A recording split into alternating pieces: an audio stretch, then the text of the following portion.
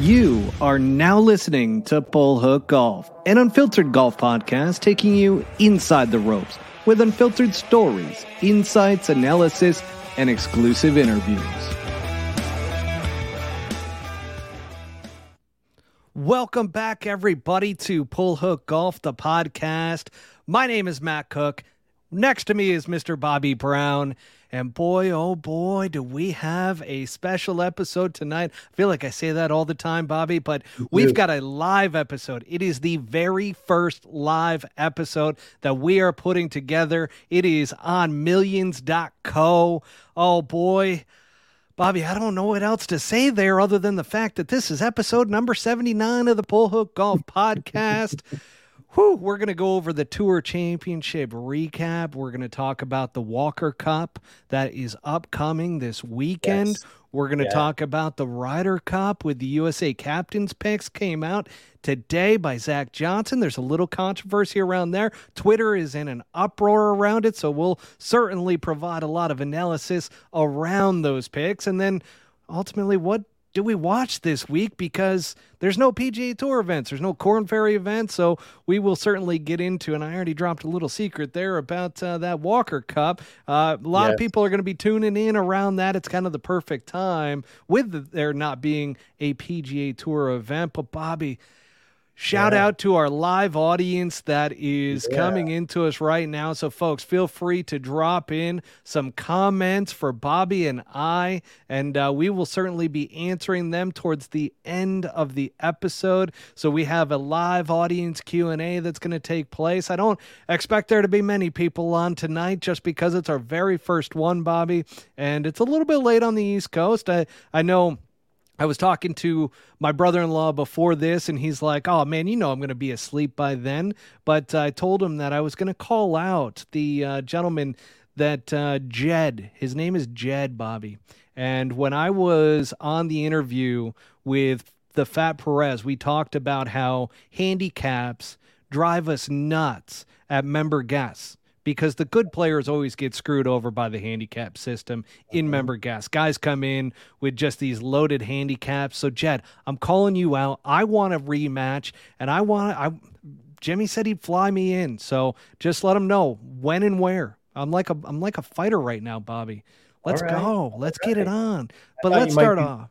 I thought you might be nervous, but you actually seem quite relaxed. I'm quite relaxed right now, calling out people on our very first live stream of the Pull Hook Golf podcast. And let's talk a little bit about the Tour Championship and Viktor Hovland's dominance, Bobby. How impressed were you? I mean, I was 68, 64, 66, 63. That's pretty impressive. That'll win you $18 million and a big Tiffany FedEx trophy. That'll make your caddy extremely, extremely wealthy. And I mean, I think we just added a name that in that handful of names that we toss around, that who's the best player in the world, because it seems to change every 3 or 4 weeks. But I think he's officially joined the Jon Rahm, Scotty Scheffler deal right now. Do you agree with that? I mean, and now is he part of the big? He's the third wheel of the big three right now, or he sure looks like it, doesn't he? He's so impressive, man. Here's the thing. What? Viktor Hovland. Here's the thing, Bobby. Viktor Hovland, he went from looking like a fraternity frat guy, college student who just took a massive rip of a bong out there, just smiling, his eyes are squinty, and all of a sudden, next thing you know, in the last couple of weeks of the year, it seems like he matured right in front of our very eyes, and he turned into this true disciplined professional, almost machine-like. So what was the big thing that I noticed was the fact that he was all business, man. There were no smiles out there. He was dead locked in. He was serious. He was in the zone. You sound surprised. I mean, it's a Tour Championship. Who's not going to be all business when you're leading, when you're playing great like that? I mean, those guys, I don't care if you're battling for 27th or 28th, 29th or 30th. Those guys are, the 30 best players in PGA Tour last year. They're all business all the time. They're the best players on our tour. They deserve the right to be there. And it was just an ultra sick performance by somebody that we're going to see many more ultra sick performances by. I'll tell you, you got to give a little shout out to his coach, Joe Mayo. Good old Joe Mayo. Joe Mayo out of Vegas. He's kind of a Grant Wade, Mike, Andy Bennett, Mike Plummer. He's kind of some of these guys, Dana Dahlquist, they all kind of teach a little, I don't want to call it stack and tilt anymore, because these guys are more numbers oriented, scientific guys. And he is kind of a different, I think we talked about him an episode or two ago. I like him. He's a character. He's a poker player on the side. He'll rib and little insight there. Poker player. Didn't know that. You're not going to read that in Golf Digest. Yeah, I think I threw that in a couple episodes ago. But he's a math and science and numbers guy, and he knows his stuff. And I was reading up today. I didn't know Victor was so into those analytics and that kind of stuff. And they're just a match made in heaven. And he has just hit a run for the ages right now. His iron game is sick. His putting is sick. His short game was obviously the only tool that was outside of the shed, if that makes any sense. And now he's bought into that. His short game is fine. He's getting up and down from everywhere. And he just pretty much handled those guys out there. First 2 days, it looked like it was Colin Morikawa. It was obviously going to be the one to beat. And he had another Colin Morikawa weekend. I think he went like 70, 72 or something like that and faded back pretty late. I thought it was, our big thing we talk about, man, on the PGA Tour is like, how do you handle a 5 or 6 shot lead? Usually, what was a big lead that Morikawa had in Kapalua? Yeah. Was that a 9-shot lead at one point that he pissed back? Was it that bad? Well, it was either a 9-shot lead or a 7-shot lead with 9 to go. It was just, you remember, he started dumping the chips and everywhere around. So I never thought something like that was going to happen to Victor, because he just doesn't seem like he's that type of player where he's going to get off the rails and continue off the rails. What I mean by getting off the rails is when guys get off the rails, they get off the rails mentally too, quite a bit, Matt. And, I watched a lot of it. I watched it for 4 days straight, hours on end. My posse's back in school. Everybody's back in school now. And so I had plenty of time on my hand. And I will tell you that at least Xander made it interesting for about 45 minutes or an hour with the rocket start that he got off to on Sunday. And so that made it interesting. I think he cut it down to about a 3-shot lead when they were on 14. And Victor made that 25 footer to save par, and then he came back with a quick birdie 2 holes later, and that was all she wrote. And how about Xander? I mean, he shoots 60. It looks like he's going to shoot 59 out there. He ends up shooting 62. In that 62, I think he had 3 putts inside 10 feet that looked like they were going in for birdie too. But he definitely went about his business, and he put a little bit of squeeze on Victor, but the cream rose to the top there. I mean, give Xander a shout out. 67, 64, 68, 62. Not too bad. Great. A nice little week for Wyndham Clark. He had a great Sunday. He finished third at 16 under. I don't even know what that pays, but I think it was probably like anywhere from 3, 4, 5 million, something like that. Obviously Victor was, Victor was $18 million. That's 1.8. And I think I think it's actually 20. I think 18 million is cash and 2 million goes into some kind of, structured deal. I don't know what the word I'm looking for. Retirement or something. You're probably a college graduate. I don't know all that smart stuff. But my point is his caddy got swooped out a check for $1.8 million. I mean, that's life changing for a caddy. I mean, Victor's sitting there saying, I live in Oklahoma. Like, money goes a long way. Like, there's not a whole lot that I need. What a perfect answer. He's out there for, I think when you get that caliber of player, it's all about championships and trophies, and the money is just an added bonus. Of course, who they all think about the money at one point, but they sure don't show it. That's actually $2.1 million for Shea Knight, his caddy, in the last 2 weeks. $2.1 million. I was going through the math. He made $39 million this year. Shea's not getting, caddies don't. There's some kind of rumor going around social media that caddies get 10% of everything. Well, maybe 3 guys out of 100 get 10% across the board, and they've cut some kind of deal to take a lower weekly or something like that. But the standard rate out there for everybody to know is usually 10% off a win and 8%, 7 or 8%, depending on the player for not necessarily top 10 for everything else. And then you can get your little cheapy guys, Koreans, that's still a couple of them still go 10, 7, and 5 and trying to hit you at a low weekly rate. But it was it was a great week. Unfortunately, you know, the week started off horrible on Thursday I actually think it started horrible on Tuesday of last week for Rory. I know he went back home for a couple of days, somehow injured his back, probably being a dad or something like that. And he never got loose, but God, did he fight it out to finish fourth at 14 under or whatever. And he couldn't even keep the club in his hand for 2 days. You know, it was just full on damage control, damage control on his back and damage control on the golf course. And Patrick Cantlay slipped into a top 5 at 13 under. You call in Tommy Fleetwood. Listen to these names. Scotty Scheffler, T6. Scotty Scheffler got the yips, bro. We called it. He got the yips. You're the one who called him a choke artist. I never said that. That was all you. You got to take responsibility for that. I do. I feel bad about it. I'm not happy that I said it, but I had to say it. I like how you try to cover yourself and you're like, I'm not saying this.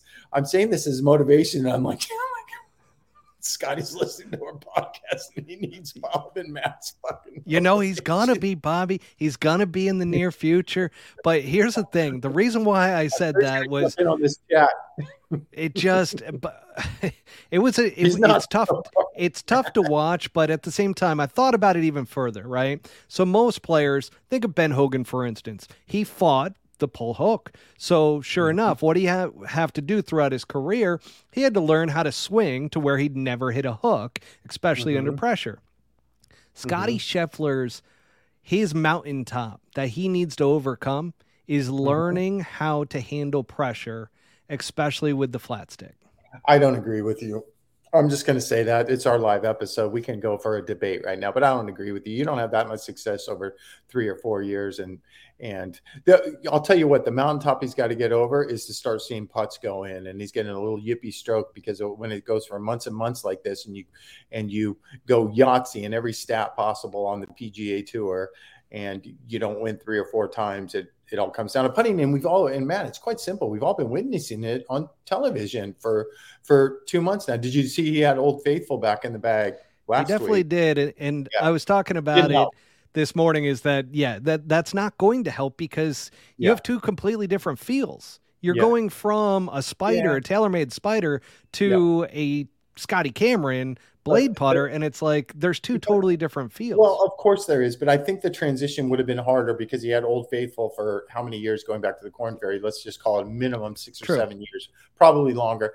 Then he goes with the Human Nature. I call it the Human Nature PGA Pro experiment. You got to put something on a bench for a while. So I think that transition was probably the one that was harder. And then I think going back to Old Faithful was probably a much smoother transition for him. Granted, he missed 2 putts at like 2.5 footers that I saw, and he missed a few others, and he's hit a lot of putts that aren't really coming, that aren't really, scaring the hole. You know what the deal is? One of the reasons, honest engine, why it looks so bad is because we saw him make so many putts the year before last, right? Every time he had to make a putt. I know your big thing is, he 4-putted Augusta and that kind of stuff. Well, yeah.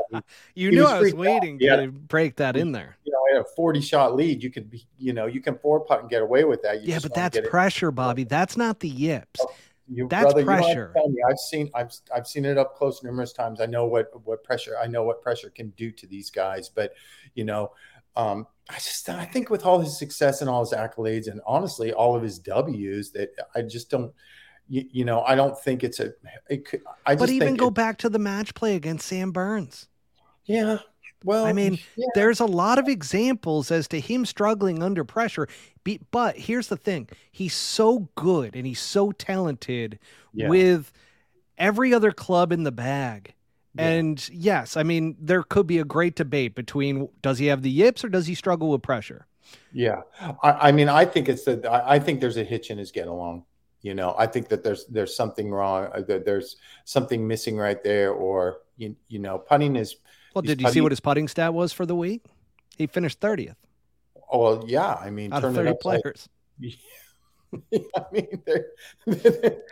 Say no more. He finished 6th. He got beat 16 shots. He got beat 16 shots, and he had a huge head start.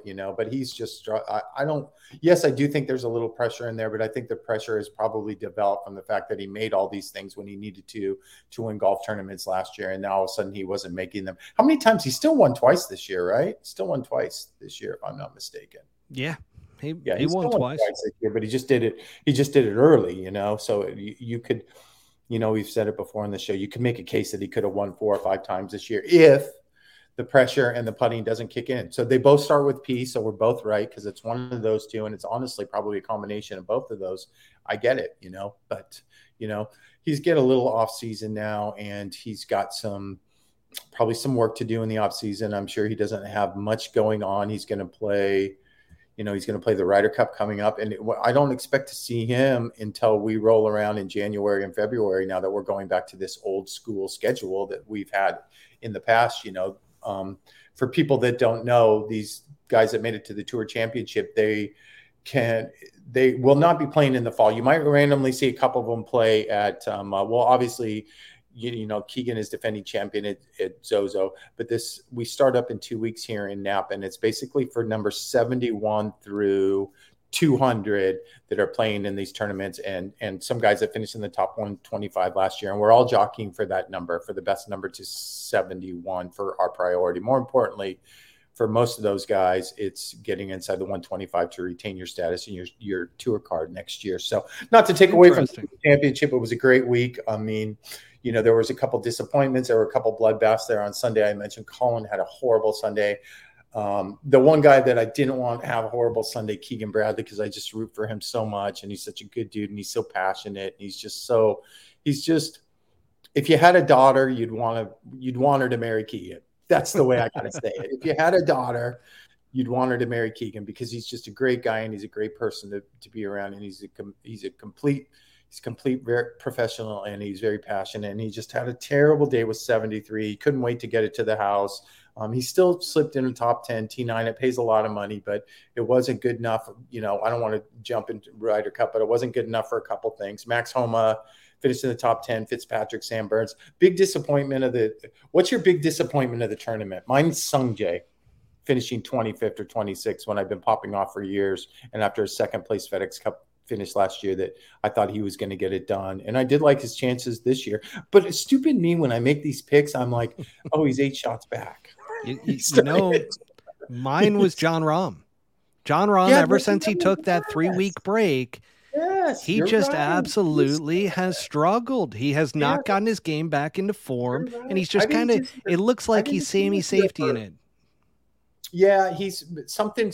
So the deal was, I told you I watched a lot of coverage, but we actually do have, we have some terrible announcers and we have some really good ones. And a couple of the really good ones were, they know what's going on. He's not cutting the ball. He's got left in that ball right now. And when you got left in your ball and you are a slider of the golf ball, you're a cutter of the golf ball, bad things happen. And T18 is not Jon Rahm. I thought Tony Finau was a big disappointment too. He finished tied for 20th. Obviously, I agree with that.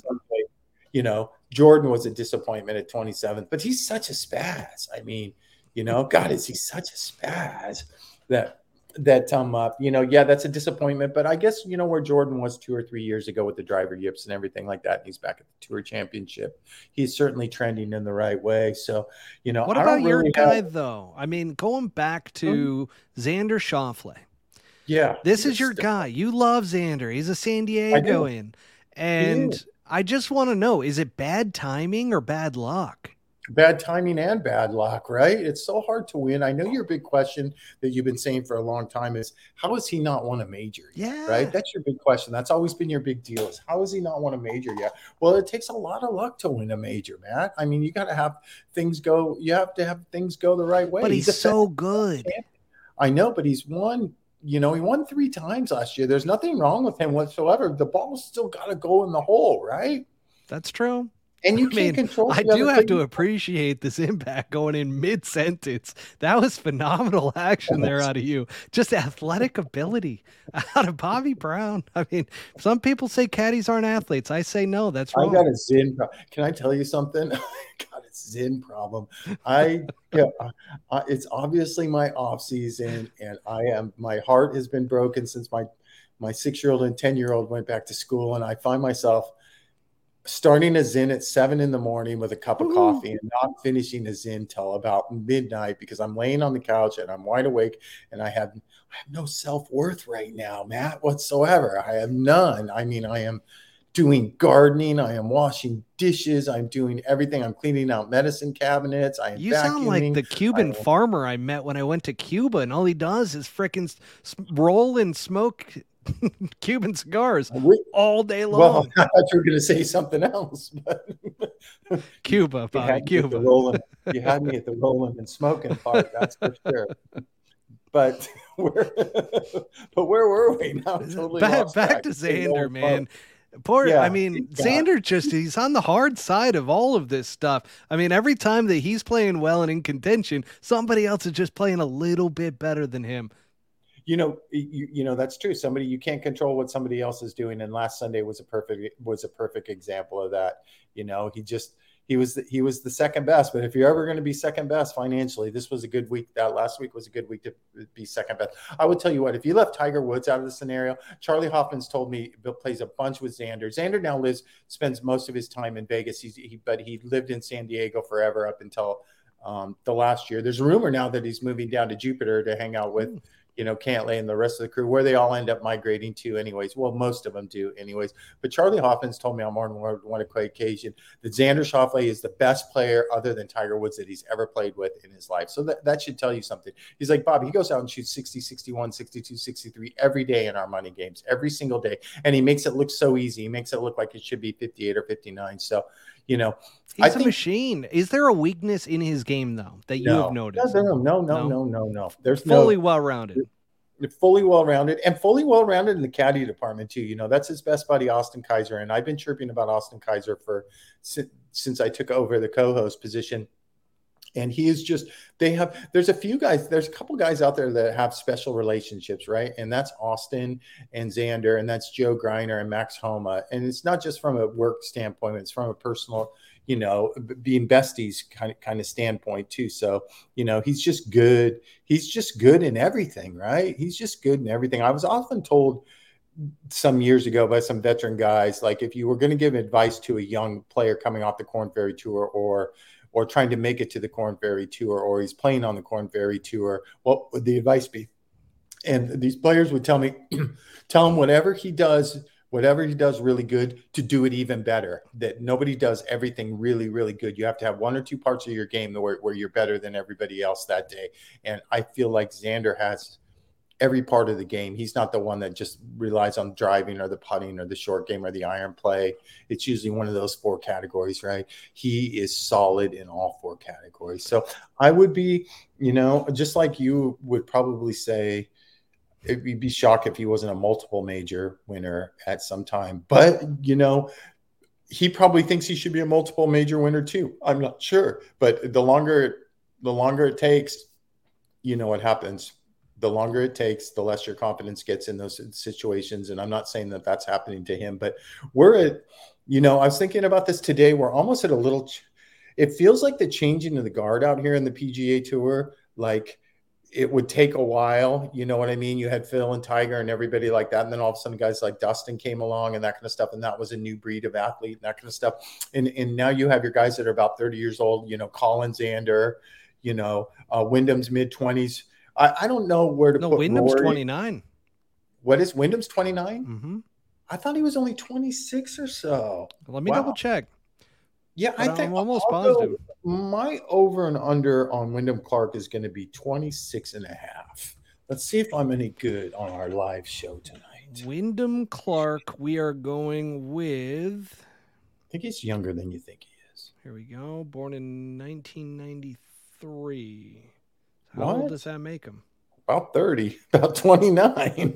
Yeah, I thought he was much younger. Wow, you nailed it. You're a good live show. See? You're a good live show guy. My point is I feel like now all of a sudden with Victor and these mid to younger 20-year-olds, I feel like there's another influx coming. Does that make any sense? I feel like there's going to be another rechanging of the guard here in the next 2 or 3 years. And with the talent coming off the Korn Ferry Tour, I feel like there's going to be another one coming. So basically my point is I don't feel like the cycle is long as it was in the Tiger Phil days. I feel the cycles are shorter now.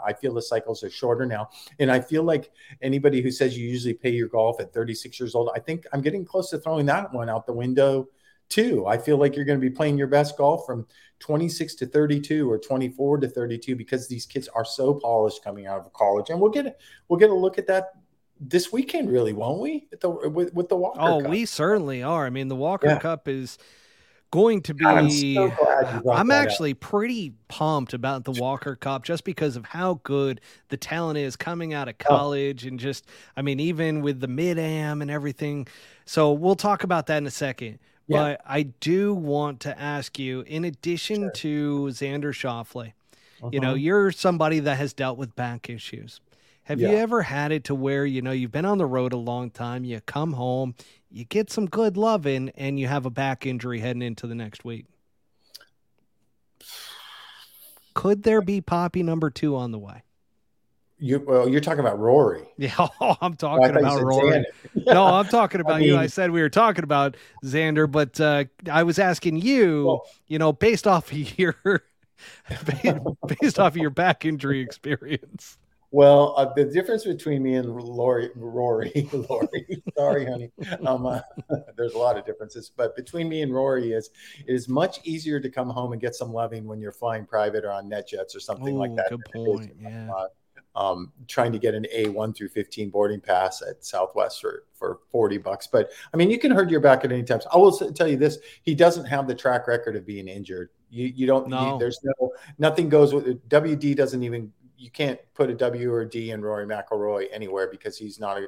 You know, this is the first time I think he's ever had any back pain. And honestly, you know, if fluky things happen, and fluky things happen when you hit your mid-30s, right? That's when they usually start. That's when they usually start happening, you know, and all the torque and everything that's been, you know, that his body's gone through, and the transformation of him turning into like young, you know, pudgy Rory into the specimen that he is now. He's a full-blown athlete now, you know. I thought you were saying that he's going to become pudgy, but no, he was pudgy and he got remember ripped. He was when he was young with the long hair and he was pudgy and everything like that. Now he's a full-blown athlete, which most of these guys are, you know, 6 or 7 out of 10 of them. If you walk up and down the driving range, you know that these guys start their morning off in the gym and they end their evenings in the gym after work. So, you know, I don't know about the McLovin theory, to tell you the truth, but it was just a theory.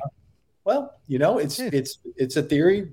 It's a theory, and theories are great. You know, it could be. Some might even say it's a conspiracy theory. You know, it's funny. We're not allowed to. You know, obviously, we're not supposed to gamble or anything like that with all the gambling going on in golf and that kind of stuff. But I'd be lying if I wasn't laying on the couch and I heard the story and then they showed him on the range and everything like that. And I'm like, oh my God, in my old gambling days, I would be hammering the shit out of whoever. I'm sure they do put it head-to-head matchups even in this format, you know, but I would have been hammering the shit against. It's a good question. I don't know if I saw it. And he finishes fourth. That tells you why I don't gamble anymore, because I would have probably lost some serious money. But he is another guy that we are not going to see until probably maybe Maui, or when, you know, Torrey rolls around, or with this new schedule, Pebble Beach or something like that. So let's talk about our penny bets then. Well, and that's not even fair. You know, I wanted to call you the day of the tournament and text you, but I didn't want you to be a big whiny baby about it. But there's no way I was going to let you. I wasn't even thinking, you know what I mean? It leveled out though, because Rory had a back injury and Sung Jae didn't. It didn't. Oh, there's the first F-bomb live. Sorry, folks. But I meant it. Come on. That's not even a fair bet. But I'm not going to sit here and whine about it. But congratulations. Up to 14,000 pennies. Yeah. Folks, if you are just tuning in for the first time, Bobby started this going back over a year ago, when he's like, well, we don't bet in bills, we bet in pennies. So we started doing these 1,000 penny bets. Yeah, $10 I'm getting shellacked, man. Let me pick it up from here. I'm getting shellacked. You know, Bobby Brown, insider information, trading. I see these guys every single day. I see these guys 260 days. I can tell you, I'm good at. I'm really good at.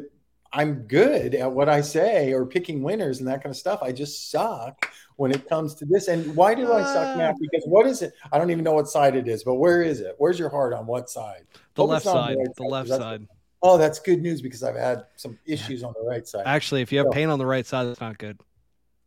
If you have pain anywhere, it's not good. I'll tell you what it is all these Koreans I work for, that their big CJ sponsor owns that Korean frozen food Bibigo, and now all of a sudden this orange chicken and sriracha rice has hit my local Publix. So I ate it twice last week, and I'm like, God, I think I'm having a heart attack. Little did I know it's probably the secret sauce in the orange chicken. I lost train of thought again. Oh, our penny guys. Oh, I was going to tell everybody, Matt is kicking my ass, but Matt has played dirty. I dominated on live in the last. Really? Who played dirty? Matt's been playing dirty with me. Wow. But now I'm mad. And now I am effing pissed off that I am getting embarrassed and I'm down 140,000. Oh, yeah. By the way, everybody, since there's no live golf event, let me explain this as well. So normally during live golf, we have golf picks, but louder. And it's a little bit of a mock on the whole golf but louder deal where we pick the last place individual and the last place team. Guess who's really good at this? Me.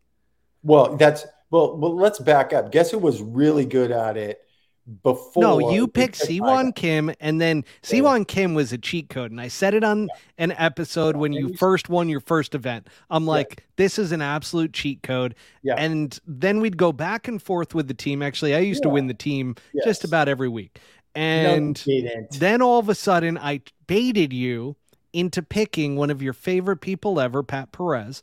Yes, and that's all of a sudden it all flipped around, and I have taken Siwon Kim in every single event since, and I have not lost. I have not lost since I overtook your king, which was Siwon Kim. Yeah, that's all right. Maybe at some point I'm gonna. But my luck only needs to turn 1 week for me to inherit him back, and I will. And this is the time of the year Mr. Fatboy Perez doesn't play good, and we've seen it his last 3 events. So maybe I'm gonna go with a. When do they play again? Like 3 weeks or 4 weeks? I don't even know. It's after the Ryder Cup, isn't it? Where's it at? I don't even know where it's at. Well, it's overseas. They're going back over. Saudi Arabia is coming up because they switched the final event. It's no longer Miami, or it's no longer Jeddah. It's now going to be, and I get that mixed up because we got Jeddah for the actual city. Who knows? But Miami is where they're going to end it. Everybody had an uproar about Saudi Arabia having the final event, so they're like, no, we want it at Miami. We want to derail it. We want the good old Trumpster to be there. So you got all that going for live golf, but now let's get into a little Walker Cup action, Bobby. This is right up your alley. And here's the key. The Walker Cup, okay? I'm going to start us off here because I know you're going to take over the conversation because you know a shit ton more than me when it comes to this.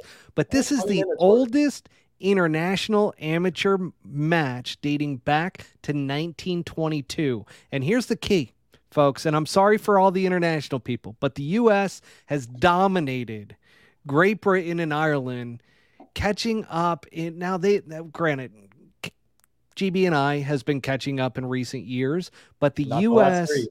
owns a record of 38-9. It's going to take a long time. 38. Get it straight. 38-9-1. Wow, I didn't see the one. Oh yeah, it's 38-9-1. But the Americanos. USA, baby. USA has won the last three. Has won the last three cups. And I'm just going to say this. This one's going to be an absolute bloodbath. I know it's St. Andrews. I know the Euros are probably, our team's been over there already for 2 days. It doesn't start until Saturday. So they're getting acclimated. They're doing all their work. St. Andrews is St. Andrews. You never know what the weather's going to. First time being there since 1975 for the Walker Cup. Crazy. How exciting. But I will tell you this. If you went down our American team, I'm going to introduce. Let's go down the American team. I'm going to introduce our American team. Okay. And we're going to start with, everybody that we have on our team is ranked 14th or better. Can you believe that our worst player ranking might end up being the best player out of this whole group, and that's Preston Summerhays. He is ranked 14th. But to start off, I'm not going to even go through the rankings, but we have Nick Dunlap, who just won the U.S. AM. He's a sophomore at Bama. He's already won the U.S. Junior. You know all about, you like this guy, Gordon Sargent, the bomber. Oh, I do. Who he's the big kahuna. He's number one in the amateur rankings. He won the national championships as a freshman a couple years ago. David Ford, who is number 4, who is a future tour star. He plays at North Carolina. North Carolina has 3 players on the team. How good are they? And they didn't even do very well on nationals. They have Austin Greaser, and they also have a kid named Dylan Minante, who actually played his first few years at Pepperdine, and they transferred over to North Carolina. Then we have a guy named Caleb Surratt, who was a freshman in Tennessee last year that was an All-American. Nick Gavrilchuk from North Florida, of all places, is a top 10 player. Stuart Hagestad is the token 30-some-year-old, 32 years old. And I think this is his 3rd Walker Cup. Ben James from Virginia is either number 4 or number 6 in the rankings. And then you have Preston Summerhays. Actually, one of those guys wouldn't play, but Michael Thorpe Jorgensen from Stanford, who's also a top 10 player, withdrew because he hurt his back. And I will tell you that I was kind of scouting out who the GBNI team was, and there's only one name that came to mind, and that was Barkley Brown. But I was looking at their rankings, and you got guys that are ranked 190, 213, 217, 64, 90. So I think on paper it should be a bloodbath. It should be an early closeout for the Americans. Now, weather and conditions are going to have a lot to do with that. The big thing about these Walker Cups, let's be honest, it's the amateur version of the Ryder Cup, really, isn't it? It's the amateur version of the Ryder Cup. So there's been some unbelievable Walker Cup teams, but the ebbs and flows and the emotions and, how you can pick up steam and feed off the crowd is obviously going to be a big thing for GBNI, because I guarantee you, I don't care what the weather's like, those fans over there, especially St. Andrews fans, they absolutely love their golf, right? So they're going to have a lot of fanfare out there, but I look for USA just to steamroll them. This team, I was thinking about it. This team, when I was looking down the talent and all these names that I know very well, I'm like, this could be the greatest Walker Cup team of all time in the future, in 10 years or 15 years. It could be, because there's been this big debate at Walker Cup time. In 2017, listen, I'm gonna read off 2 teams for you, and you tell me which one of these 2 previous Walker Cup teams you think was the best Walker Cup team. You ready for this? Yeah, right. 2017 was Cam Champ, Doug Gim, Colin Morikawa, Doc Redman, Scotty Scheffler, Braden Thornberry, Norman Zhang, Will Zalatoris, Stuart Hagestad again, and Maverick McNeely. Everybody on social media and a lot of guys with the USGA said, this was by far the best Walker Cup team ever. Okay. Listen to this 2007 team, which I think hands down, and it's not even close, was the best Walker Cup team ever. You sitting down? You ready for this team? I'm sitting down. Listen to this. Ricky Fowler, Billy Horschel, Dustin Johnson, Chris Kirk, Colton Knost, Trip Keeney, Jamie Lovemark, Jonathan Moore, Webb Simpson, and Kyle Stanley. That's the I mean, we're kind of looking at greatness here. Yes, I think that this is going to be, I think that this team this year could be as good as that too.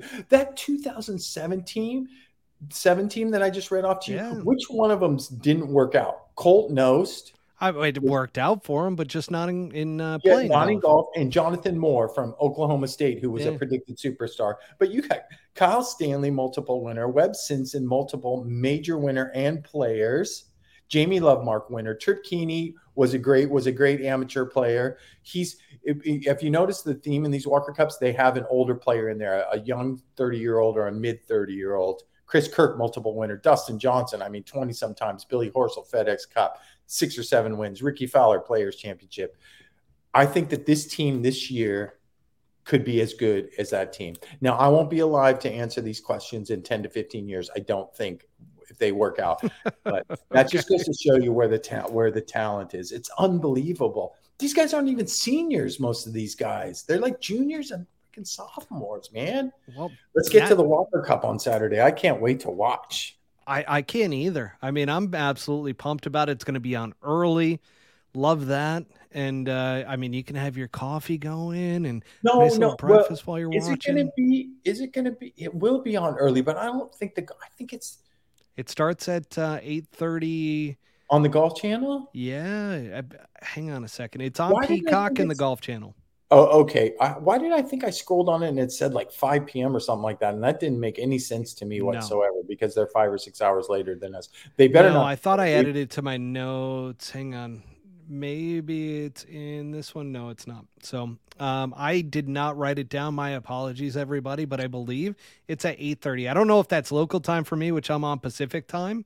So that would end up being 11:30 for you, Bobby. Yeah, which makes sense. That's like 12, 1, 2, 3, 4. That's 4 and 3 or 4 in the afternoon over there. That's when the heat of the battles get going. Yeah. So it's a 2-day affair, 2 sets of matches, and I look for the U.S.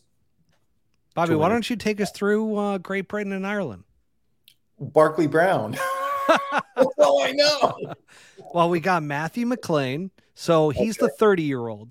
So he's the old one who was the mid-amateur champion from last year. A couple of those guys that play college golf over here. I do know that there's a couple guys that play college golf. Which a couple of them, I mean, one of them in particular is Callum Scott, who his older brother Sandy, he played on the Walker Cup team back in 2019 at Royal Liverpool, and he currently goes. So he followed his older brother to Texas Tech, and that ended up getting him onto this team. Obviously, like you said, Barkley Brown, who is a Stanford standout. You got Jack Bigham, who is the 2021 British Boys Champion and a Florida State freshman. So obviously, all these guys are coming over, playing college golf over here. So. Certainly James Ashfield, he's the 2022 Welsh Amateur Champion. I mean, you've got a bunch of champions here on the Great Britain and Ireland team, but I'm with you. I think it's going to be tough to hold a fork to this Walker Cup team from the U.S. Yeah. No, we're too sad. Preston Summerhays is our highest ranked guy at 14, and I think he could end up being the best one out of all of them in 10 years from now, PGA Tour career. Worst ranked, yes. I completely agree. Yes. I mean, he's got the most potential out of everybody, in my opinion. And I don't think they have one player inside the top 30. Honestly, I could be wrong. I don't know if your notes show that. I think they do some rundowns on every player, but I don't have much more to say except I think it's going to be an absolute bloodbath, my friend. Absolute bloodbath. I do too. I think it's going to be a U.S. domination, and we can start chanting, "We believe." We believe that we can win. I don't know how the chant goes, but I love it when U.S. soccer comes around. Yeah. And they're actually in like the whatever it is that they play. And I'm not a huge football soccer guy, but is it a blast? The World Cup. Yeah. When that shit comes around, I am all in. I am pretending like I am an absolute scholar in the game of football because those chants are fantastic. I get pumped. Well, man, ever since Messi came over here and signed with Miami, you can see soccer actually going through the roof. I've paid attention to Messi coming over, and he won the. Did you see the cup? Did you see the cup game? Yes, that was last week where they were down 2-0 and they popped a couple in and they ended up winning in PKs. I mean, is Messi not the greatest thing? My son, my 10-year-old, absolutely loves and adores Messi, and he goes, "I just want to play like Messi, look like." And if you watch Messi all game, what's he? He's standing around. He stands around all game. He stands around, and then he finds a spot and he scores. And he is. God, he's a thing of beauty. I'm getting all jacked up talking about it because it's soccer season over here with my kids, but he is single-handedly changing. I mean, soccer is. Listen, I drop my son off 4 times a week for soccer practice. There are 300 kids in this Charleston Soccer Club. It's just unbelievable. And the Charleston Soccer Club. Yes. That sounds massive. Bougie as shit, Bubby. It's yeah, but my kid's in it, so it ain't bougie, that's for sure. But it's just, I'm like, I didn't know it was such.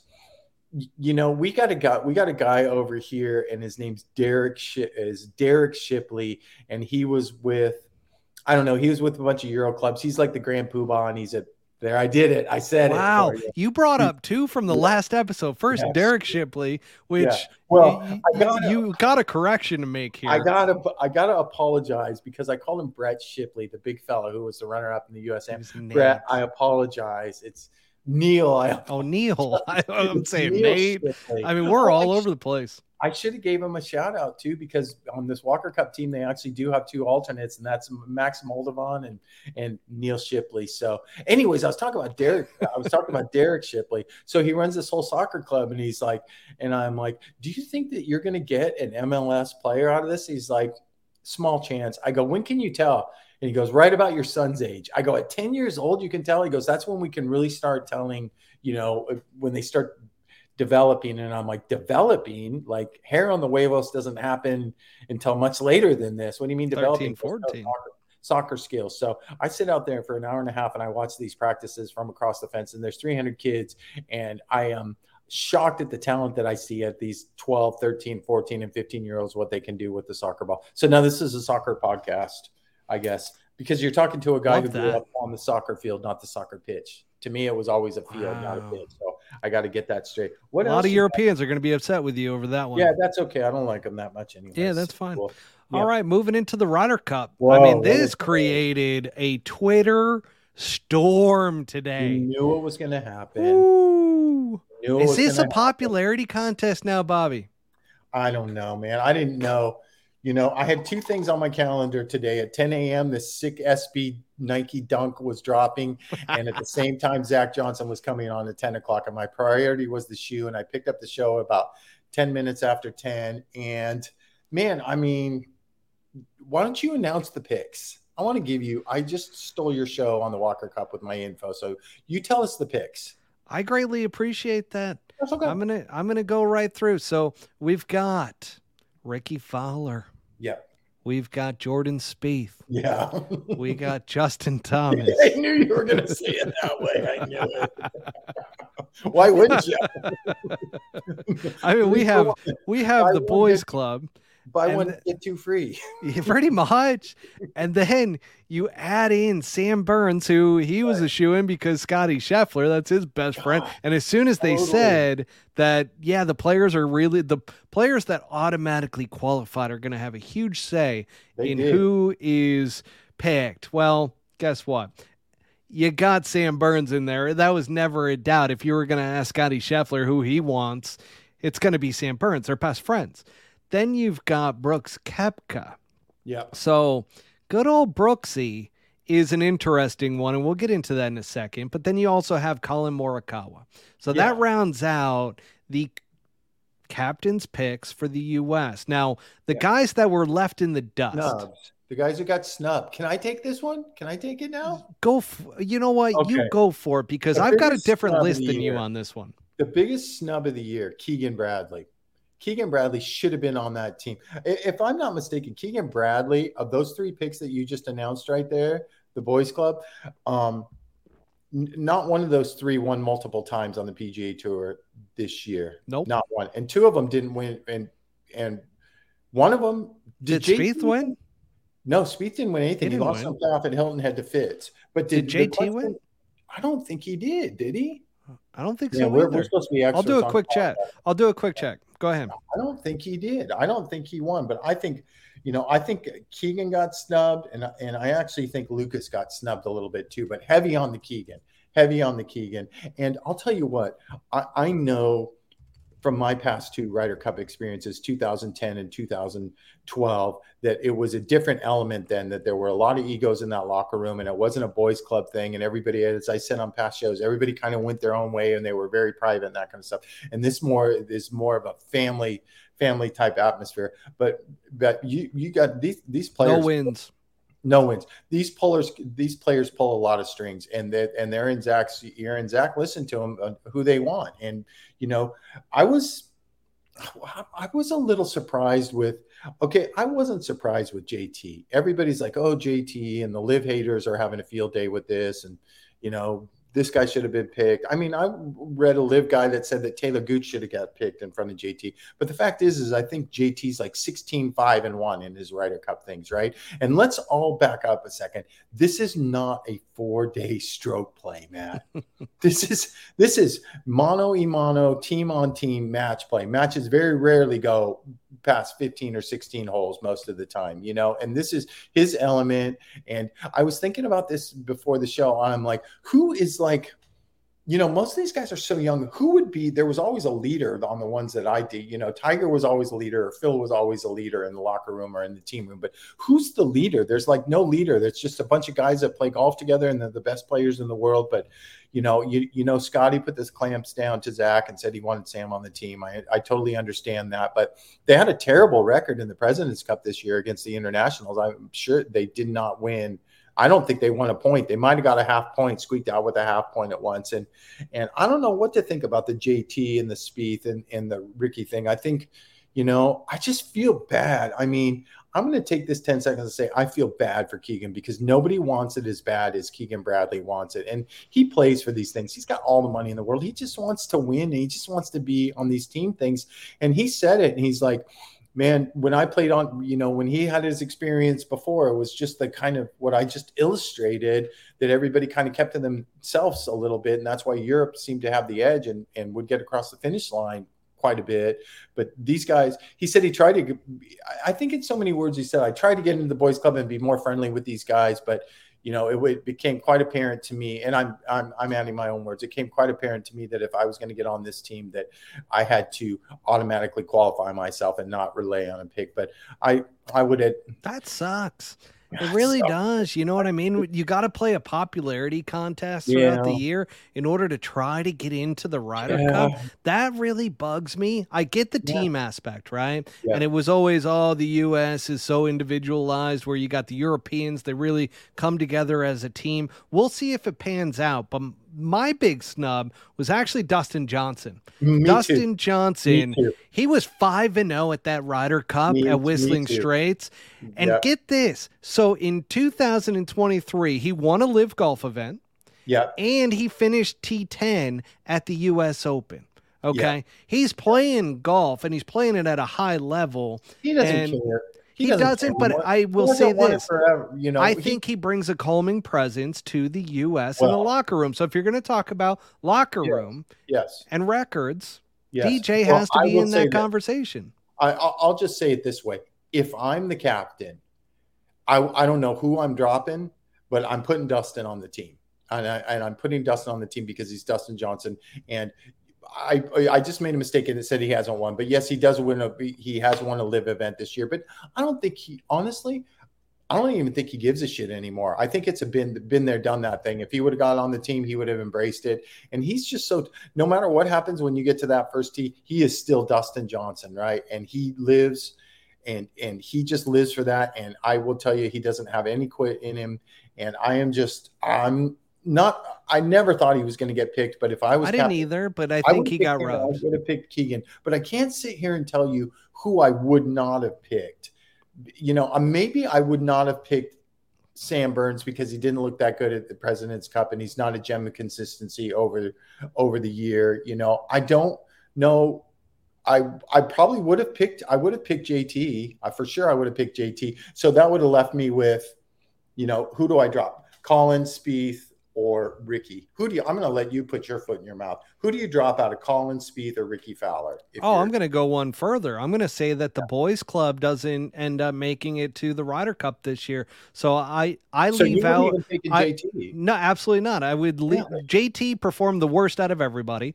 And who's to say that all of a sudden under the most amount of pressure you're going to face, he's just going to turn it on. I get he has a good match play record. Okay. I understand that, but his game is not there right now. And you want guys peaking at the right time to come into this Ryder Cup, which is part of the problem that I see with this entire situation of the U.S. team. So I would not have gone Jordan Spieth. I would not have gone Ricky Fowler, and I would not have gone JT. I would have brought in Dustin Johnson to play along with Brooks Koepka. I would have gone with Lucas Glover, and I would have gone with Cam Young. Okay, I could see that. You would have left Keegan out?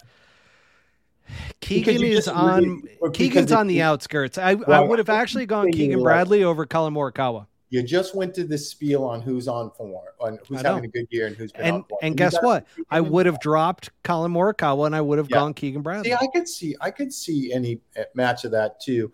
This is going to be, this isn't our Ryder Cup show. We're going to have a great Ryder Cup show, that's for sure. So this is going to be tough for the U.S. This is going to be tough for the U.S. going over there. Those fans are crazy. And I'm only a caddy, and I'm going to say I've said that a million times, but you have no idea the nerves and the anxiety and everything that happens when you wake up that morning and you walk through, 30 or 40,000 people to get to the first tee or to get to the driving range. And they are aggressive fans over there. You know, you're like at the pitch. It's like a soccer match. They are very well rehearsed. They, you know, trust me, I know my wife's half Italian. Yeah, you know the deal, man. So it's going to be unbelievable. And, you know, the home course, the home country advantage is bring those fairways in because we're bombers, right? And bring those fairways in and grow that rough up and firm those greens up. And we tend to struggle in those. We tend to struggle in those situations. There was a great question to Zach Johnson today during the press conference. How much did analytics play a role in your decision-making of who's on the team? And he goes into this whole spiel about how, you know, we have analytics that can show us who will play well on this golf course within the conditions that we believe they're going to have, that they're growing out and everything. And we've got insiders and so forth that are providing us with the information about the golf course as to how they're setting it up. So we can analytically, with the data collected, put somebody in and figure out how well they're going to play. Then the follow-up question was, did you select anybody or did you base any decisions based off of that information? And he stumbled. He didn't come up with a clean answer to that one. I know all about these. I know a little bit about these analytics. I did a President's Cup in 2017 at Liberty in Jersey, and there were all these gigantic notebooks sitting on all these tables. And I started going through these notebooks, and they had all these crazy numbers on every player, and how they scored in certain conditions and that kind of stuff. It's like I went through 2 pages, and I'm like, who sits here and reads all of this stuff? I mean, what is the team behind the team that reads all of this kind of stuff? But I don't think there's any analytics when JT Spieth and Ricky get picked. I don't think there's analytics there whatsoever. I mean, I just described the type of golf course that it's going to be. So what does that tell you? What's the first thing that comes to your mind? You probably need to hit it in the fairway there to have a victorious week, right? And guess who's not hitting it in the fairway? Jordan Spieth, JT, and Spieth. Yeah. And Ricky's probably hitting it in the fairway. You know, and who's a great driver of the golf ball? Keegan. He's always close to the lead. He's one of the best drivers of the golf ball. And who else is another one? Dustin is an unbelievable driver of the golf ball. I think they screwed up by leaving Lucas Glover and Keegan Bradley off of the team. Well, I will say this. My heart goes out to Zach Johnson because he's the one who's got to wake up in the morning or last night and make those phone calls. And that has to be for such a glorious position that you've earned, Zach Johnson, who's been on so many Ryder Cup teams, 5, I think at least 5, and is obviously going to coach quite a few more, I would imagine, depending on how this one goes here in a few weeks. But, you know, it's got to be, you're like, oh man, I'm the captain of the Ryder Cup team. And then you have to spend an hour making these phone calls. And I'm not even talking about Cam Young either. You know what I mean? He just fell off the map so bad late in the year and that kind of stuff. Obviously it was a shame that Freddie went out and said a couple months ago that you can guarantee that Cam's going to be on the team. Freddie didn't know that Cam was going to go off form so much, but was he off form that much? Because at the Open Championship was not that long ago. The last Open Championship? Yeah. He didn't really have a chance to win, though. Not to win, but I mean, hang on a second, because I was looking at his information earlier in the day. Are you sure you're not thinking of St. Andrews? No, because I was looking at what his results were in 2023. So I'm pulling them up now. Let's take a quick look. So we've got, and what was crazy is he had the most top 10s out of anybody, obviously. And you go to the Open Championship, he was T8. T8. I mean, that's not close to winning, but it's a great week. T8? That's a top 10. Give me his other finishes. He was T6 at the John Deere Classic. Oh, tough field. And then at the BMW Championship, he was T15. He was top 20. Okay, 70 guys. Yeah. I'm still top 20. Yeah, he's. And then you go to him earlier in the year, and he probably has outside of the fact that he didn't win a golf tournament, he probably has the best resume. I don't know about that. Of the picks? No, Keegan better resume, 2 wins. Lucas Glover better resume, 2 wins. It's win. All right, you're correct. Win. You're correct on that. Yeah, I'll concede that one to you, Bobby. But I will tell you this. I was going to go into this little thing. I saw this interview that Paul Tesori did, and he's talking about the difference between Cam Young And Paul Tesori even said, man, he's like, I'm having a tough, I thought it was easy because he played so good in the match play. Obviously he was runner up in the match play and he got off to a great start. But Paul's like, here I go 13 or 14 years caddying for a guy that wanted every little bit of information possible that I could give him. And then I go to this guy who doesn't want anything, Dustin Johnson style, right? Who just goes out and plays by feel. And Paul felt like he was getting in the way all the time. He was giving him too much information. And when a caddy comes out and says that publicly like that, it's a little bit of a sign to me that caddy is not completely confident in the passenger seat. Does that make any sense to you? Yeah. If there's a question or something like that maybe he can get a little stumbly, like, should I tell him this? Should I not tell him this? And that, take it from me, it wears on you as a caddy. You have to adjust to your player style of play. I can see that. And it's funny, I told you numerous episodes ago when Cam Young first burst onto the scene that my son Daniel said, Dad, this Cam Young's going to be any kind of a player. And then I got paired with him at Sony when I worked for Ogletree, and I'm just like, this is the second coming. I was convinced this is the second coming of Dustin Johnson here. He had a buddy on the bag. He was doing his own thing, just hitting shots, and he'll probably win 3 times next year. The fact with Cam Young is this. He's a stud, right? We all know he's a stud. Absolute but he has this many wins on the PGA Tour. Valid. 0. Absolutely 0. And that is a shock to me, and that's a shock to you. And I'm sure that's a shock to most of the people that are real golfers, golfies, I'll call them, that listen to our podcast, that he hasn't won yet. And and I guarantee you that's wearing on him.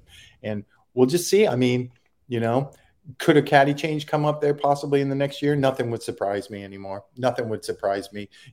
Let the guy, and I'm not comparing myself to Paul Tesori because we both have the same personalities. We're both pretty happy-go-lucky out there and that kind of stuff. We can chat it up. We can quiet it down depending on the player, whatever it takes. But, if I'm caddying for a guy like Cam Young, the first thing I'm telling him is, I don't think I need to tell you anything. Just go out and play. And if you have a question, ask me. I'll have an answer for you. So that's my own personal opinion on Cam Young. I think he's going to win a bunch of times, but the first one's always the toughest, right, Matt? First one's always the toughest. It is the toughest. I mean, it's kind of sad because I feel like the Ryder Cup could have been that situation that propelled him into all of a sudden having an unbelievable year next year and breaking through. Yep. So a little disappointing from that side of things. But we're going to have a hell of a Ryder Cup show coming up. I've been involved in a couple. I can kind of tell you. There's going to be some stories. There's going to be some good stories. I got some good stories. I got some really good stories, but no dirt. Not really. There's not really any dirt to talk about. I mean, I could talk about some post-party dirt and that kind of stuff, but I don't think I want to do that. I mean, you might. I might. You might be talked into it. I get a heavy-duty nicotine pouch running through me, and I might just start singing like a canary. Woof! I'm out of breath. Anything else? I mean, that sums it up for the U.S. Ryder Cup picks. Obviously, we're a little bit unsatisfied with it. It was kind of obvious that Zach was going to do that and go in that direction. So it is what it is. Good luck. I mean, I hope it works out. I hope we become the European squad that, really that team aspect comes into play and really shows up over in Rome. Now, in regards to what to watch this week, because there's no PGA Tour events, so that includes Korn Ferry. Yep. There's only a couple things to watch, folks. And here is your rundown. So, number 1, you've got the Omega European Masters starting on Thursday. That is a DP World Tour event. Yep, so that's pretty solid. Matt, that's going to start. A good one. That's Crans. They call it Crans, Montana. It's up in the ski slope villages. What did you just say to me again last week? You told me about the Grand Poobah. Crans, Montana is the name of the golf course, isn't it? Crans, okay, Montana? I thought you were like yelling an obscenity at me again. Well, it's up in the skiing area. It's the golf course. They actually ski on the golf course during the winter. If I'm not mistaken, Sergio, and that's where the big money lives. Sergio and Adam Scott have a condo there. We do have one American in the field. A guy that was a rookie last year that we raved about, Justin Sue, who kind of didn't play great towards the end of the year, but we always have an American in the field, so he'll be in the field. And Matt Fitzpatrick's in the field, and I think it's, from what I've heard from other caddies, and Troy Merritt's played in it numerous times, and he's like, man, it's one of the coolest tournaments out there. So we do have that to watch. obviously. That's going to be a fun one. What That else? starts What at else is on the 7 lineup? a.m. Eastern. Actually, is that Eastern time? Let me make sure. All times are in Eastern time. So yes, Yeah, shit. 7:30 a.m. Eastern. Then at 6 p.m. Eastern, we've What- got the LPGA Portland Classic, folks. Go Yeah. watch yourself some Nelly Corda. Okay. Yeah. Is she playing? I have no idea. But Okay. go watch yourself some Nelly Corda. Way to ruin that segment, Bobby. Nobody was going to go watch because it's the LPGA Tour. I'm just kidding, LPGA Tour. I love you. You ladies are phenomenal. I mean, some of the best golf Yeah. swings.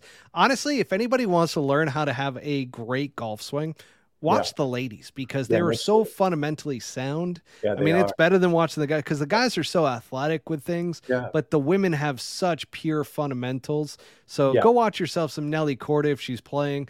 And then Friday, you got the same thing. So 7:30 a.m., we got the Omega European Masters, 6 to 9. It's late for the East Coast, but you got a nighttime game going on with the Portland Classic, round 2. Then Saturday, this is when it Here we go. all begins, folks, because the Omega European Masters is going to go on a tape delay. So they're going to have that at 2 to 5:30 p.m. because it's day one of the Walker Cup, Yes. which there you is go. 8:30 a.m. Eastern time to 2 p.m. So actually, it's going to be 5:30 a.m. my time. So I'm going to have to get up a little bit early this Saturday, have quite a few coffees. Yes, sir. But here's the thing. For those of you that are interested in watching the Omega European Masters round 3 and not waiting for the tape delay, because the tape delay comes on right after the Walker Cup. So you could have yourself a nice little Saturday with the Walker Cup. Then you're going to watch the Omega, and then you're going to jump into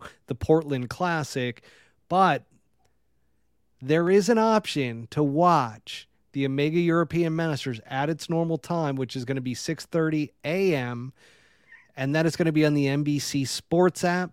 And then Sunday, once again, it's going to be the same situation, folks. So the Omega European Masters, if you want to watch it on the NBC Sports app or wait for the tape delay right after the Walker Cup, day 2, and then the Portland Classic. Whew, that is a mouthful, Yeah, Bobby, that but was, that was very sums it up. nice and a great delivery. But you know what to know what the bad news is? All that time you spent on that, college football starts this weekend on Saturday. Ain't nobody watching any golf. Which, by the way, I will be at the first game for ASU, which Yeah, is aren't you guys actually in some kind of Thursday. trouble? ASU in some Yeah, kind of they trouble gave this year? themselves a self-imposed ban. Yeah. Our guys in our tailgate, they're all diehard ASU fans, and we have season tickets. I'm not a diehard season ticket holder. I'm just a season ticket holder. So Right. they're going off in this group chat that we have, and Yeah. they want this AD gone, the I think the best athletic college- director. Yeah, I think the best college football game is Thursday night. Is Florida, Utah, probably. Actually, Utah's I think the best Thursday night game is going to be ASU, and I have no idea who they're playing. no, it's Florida and Utah. Utah. You fourth game in the nation. All right. All right. We So get to sports this weekend. here's the other great thing about this being our very first live broadcast. I have Yep. no idea if I set this up correctly. So I was on with Millions.co, who is the streaming platform that has a lot of top UFC guys. They've brought us in to be the golf aspect for the streaming platform. And I have no idea if this was set up right. If there's anybody listening right now, just put in a comment. Ask us any question that you want whatsoever. I'm going to give it a couple seconds, Bobby, and we're going to see if there's anybody that, if I can actually see a comment that ends up getting posted on here, because again, we set up the recording through one service, have it shipped over to Millions.co. That way, you know, we can have our setup and everything with our backdrops and whatnot. I mean, your backdrop's phenomenal. You got multiple angles there. That green screen, I don't know why you set up your green screen like that, but it's fantastic. I like your St. Andrews better. Which, by the way, this is where Yeah, the it looks like that Walker Cup's exactly happening. 18 days out of the year there, I think. I know, right? So here's the thing. We'll wrap it up. I mean, Okay, I don't know if there's anybody on, but that being said, I don't know if I set it up correctly either, I Bobby. feel like So we're starting all over again. we're starting from square one. I like I it. mean, I didn't do a great job, I would say, of getting the word out there. So we'll see as the weeks go on. We'll build up a real presence. And we will get YouTube added as well, which YouTube was not one that was an option tonight. So they need like 24 hours or something like that for approval. So we'll start to bring over some of our YouTube subscribers and so forth over to this live broadcast. And then I was also talking with Mook, our guy over in Australia. Yeah, and unfortunately, so shout out to Mook. He lost his father. So want to send our condolences out to you. He's been going through a tough time. And we were chatting on Instagram and just going back and forth on some stuff. But I told him, I was like, hey, we miss your comments on YouTube, man. And that's when he told me about his father passing and going through a tough time and everything. He's like, but the guys still get together every Friday and listen to the podcast and everything. So I don't suspect that they'll be on live with us at any point just because of the time difference, but you never know, Bobby. So in the weeks to come, we'll be doing our recordings live just like this. And man, I can't wait for Ryder Cup week. So tonight, folks, we have gone over Viktor Hovland's dominance and really how he has shapeshifted from being a happy-go-lucky college frat kid who's smoked a ton of pot, it seemed like, for a while, and then turned into this machine, a disciplined professional who he looks unbeatable. I think, and I forgot to mention this. I was a guest on a podcast called Sports Town this past week, and it was actually on Friday, and he was asking me about Viktor Hovland. And I go, well, first of all, he's going to win this week. And I was adamant because I just saw it out of Viktor. And a couple things that I noticed too is that Eduardo Molinari is the one who's doing his stats and strategy now. Did you hear about that? Yeah, I did read that. And then on top of that, you got Mayo, who's convinced him of his short game, but he just looked like an absolute machine. Wasn't smiling, wasn't super friendly out there. And I think that is the turning point for Viktor Hovland. So expect him to win a major next year. And then I also brought up the, what was the other one that I brought up as well? Oh, Wyndham Clark. So watch out for him next year because now that he's got confidence, finished third at the Tour Championship like we talked about, but watch out for him in 2024 because after the Ryder Cup experience, that's another guy that I think is just going to go off. He's got every piece of his game now completely put together. We talked a little bit about Xander and just bad timing and bad luck. We went over the Walker Cup. We're very excited about that. The U.S. is going to dominate. We got the Ryder Cup with the U.S. captain's picks. Little suspect. I mean, Twitter was going off because there's a lot of live golf lovers on Twitter. And then, which I think we're broadcasting to right now, so who knows. But then we've also got the what to watch this weekend with the Walker Cup starting on Saturday, the Omega European Masters starting on Thursday, and the Portland Classic LPGA tournament starting on Thursday as well. And then obviously a lot of people are going to be watching college football, including myself. That's it, Bobby. That's done all. Tonight. Well done tonight. Hang on for me, Bobby, because remember, we got to upload this whole thing after we're done here. But here we go. I'm going to hit the final button of the night. Thank you for tuning in to Season 2 of the Pull Hook Golf Podcast. Make sure to hit subscribe and go to www.pullhookgolf.com for more information.